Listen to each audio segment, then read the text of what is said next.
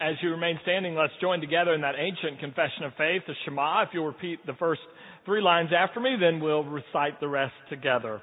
Shema Israel. Adonai Eloheinu. Adonai Ahad.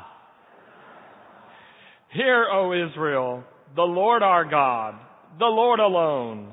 Love the Lord your God with all your heart and with all your soul and with all your strength. God's word to us first comes from Jesus himself as he speaks in the Gospel of John to his disciples. In this world you will have trouble, but take heart. I have overcome the world. And this from Paul to the Corinthians in 2 Corinthians, the first chapter, verses 3 and 4. Praise be to the God and Father of our Lord Jesus Christ, the Father of all compassion and the God of all comfort, who comforts us in all our troubles, so that we may comfort those in any trouble with the comfort which we ourselves receive in him. This is the word of the Lord.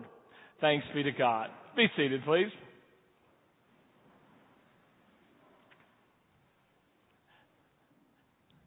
Today's forecast from Jesus, 100% chance of trouble. Tomorrow's forecast from Jesus, 100% chance of trouble. In this world, you will have trouble. And if anyone understood that, it was Hungarian native Private Tibor. You may have seen his story in the PBS special this past week on soldiers who had won the Medal of Honor. Tibor grew up in Hungary as a Jew.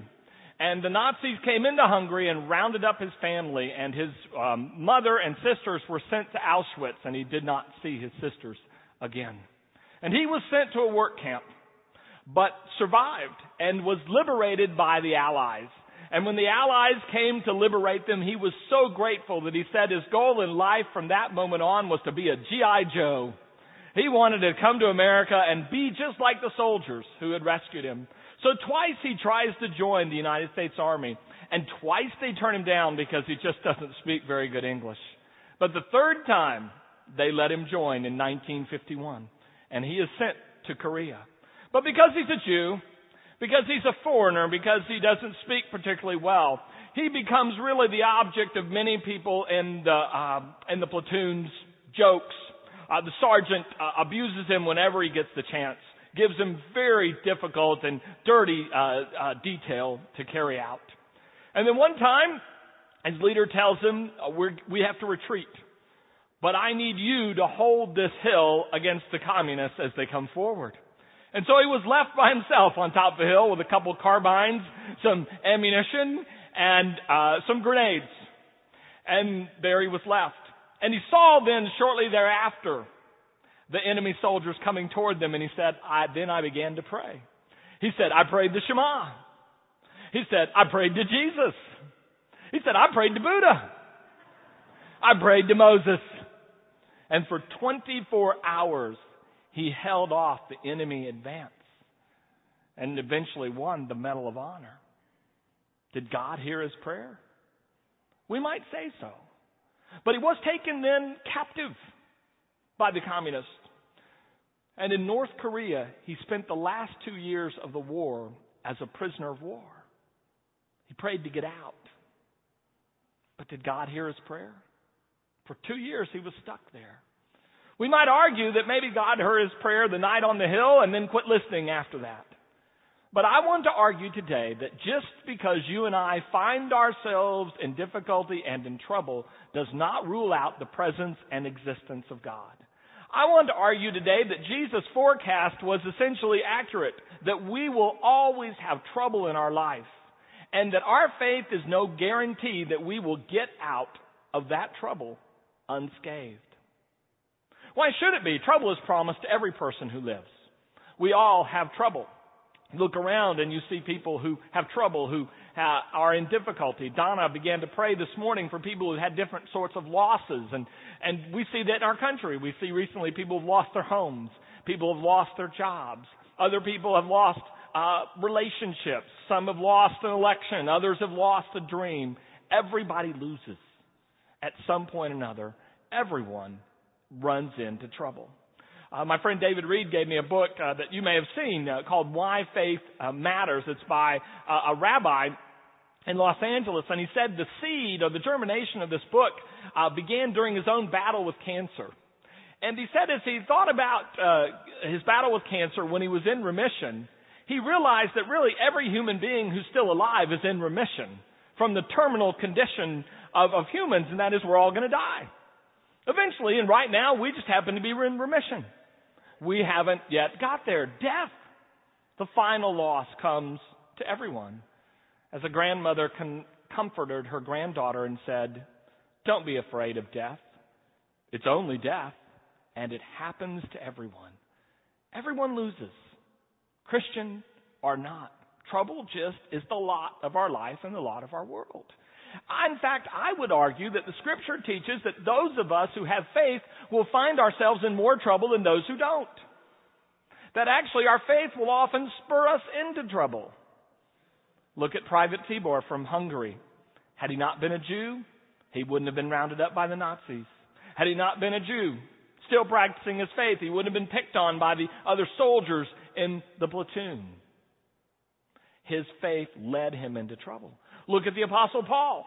The Apostle Paul, writing to the church at Corinth, talks about what he has done in his faith in chapter 11 and the things that have happened to him. And he said, 5 times I've been beaten with lashes, 39 lashes.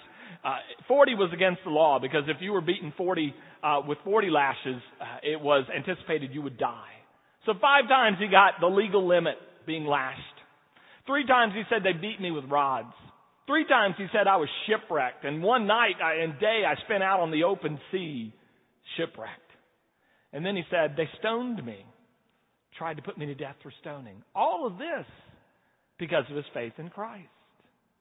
You and I are probably well aware that in Nero's persecution, many Christians died, about 25,000, including, according to tradition, Paul and Peter themselves. But did you know that not too many miles away, some years later, on the continent of Asia Minor, Ephesus, Smyrna, Pergamum, the churches of Revelation, that during the 15-year reign of Emperor Domitian, 80 times that number would die for Christ. 2 million people will die because they are Christians. Did their faith get them out of trouble? Hardly. Hardly. Their faith put them right in the middle of trouble. Our faith does not promise us that we are exempt from trouble. So what does our faith do? Well, I think our faith does a couple of things. One is it gives us the promise that even in our trouble, we are not alone. As Doug pointed out to the children, there's a presence that goes with us much longer than a security blanket or another person, the presence of God.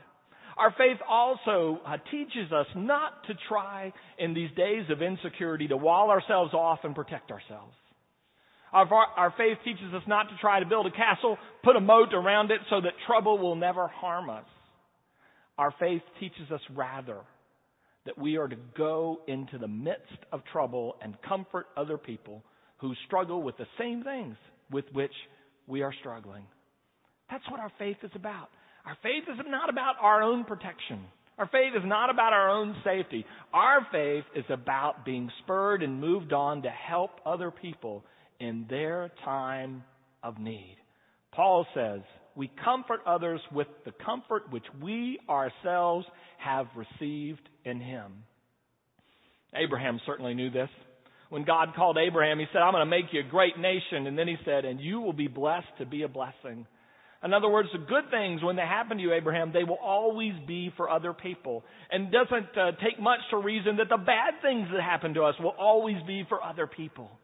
That they will help us as we reach out to others in need.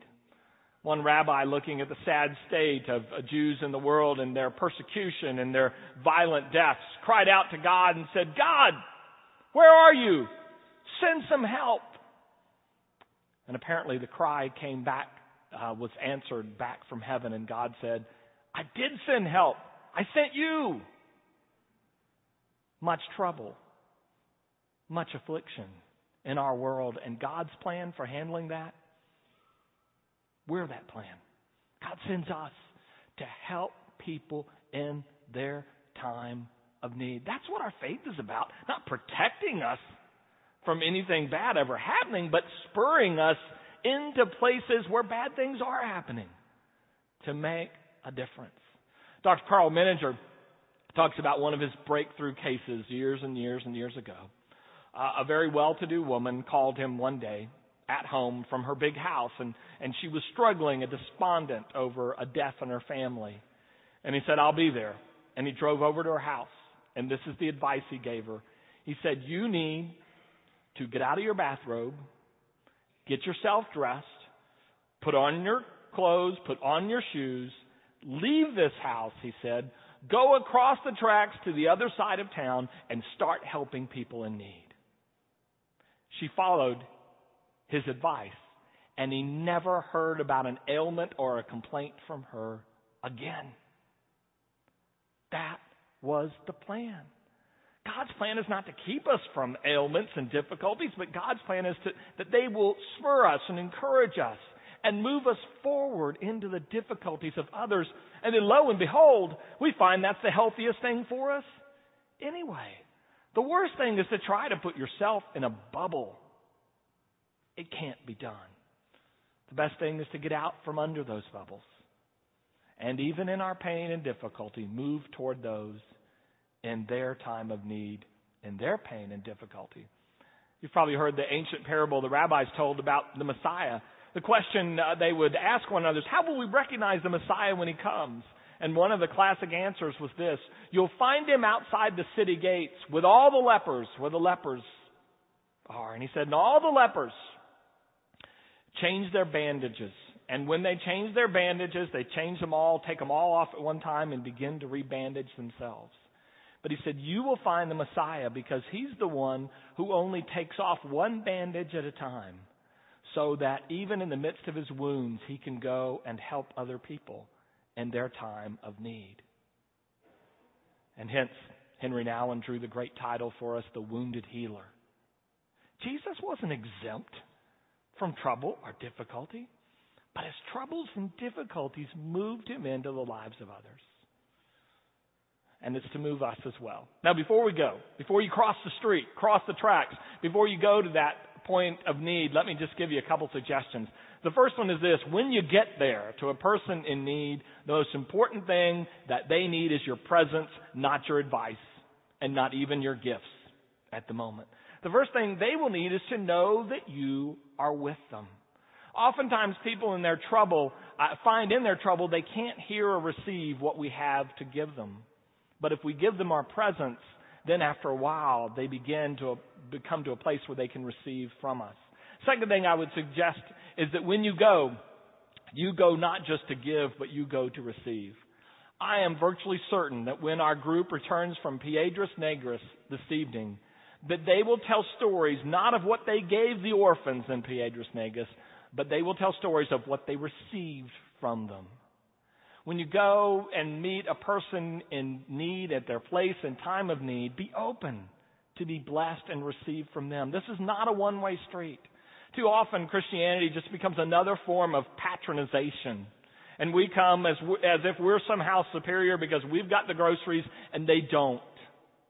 And we hand it straight down rather than to go and sit and be open to not only give but to receive what others have to give to us. And then finally, when you go, know that you don't go like everyone else. You go with hope. You go with hope, not that the current situations in the world will all be fixed in the next few months or years, but you go with hope and the certainty that one day everything will be made right. One day the sick will all be healed. One day the hungry will all have enough to eat. One day the lonely will all be reunited with their loved ones. Don and I had the privilege last Thursday to listen to our intern's sermon that she's delivering in New Heights this morning. And Ashley got permission from the family to tell about what happened when they met her at a children's hospital here in Texas. They had a daughter who was 8 years old who died from cystic fibrosis. And that Ashley happened to show up at the moment of her death.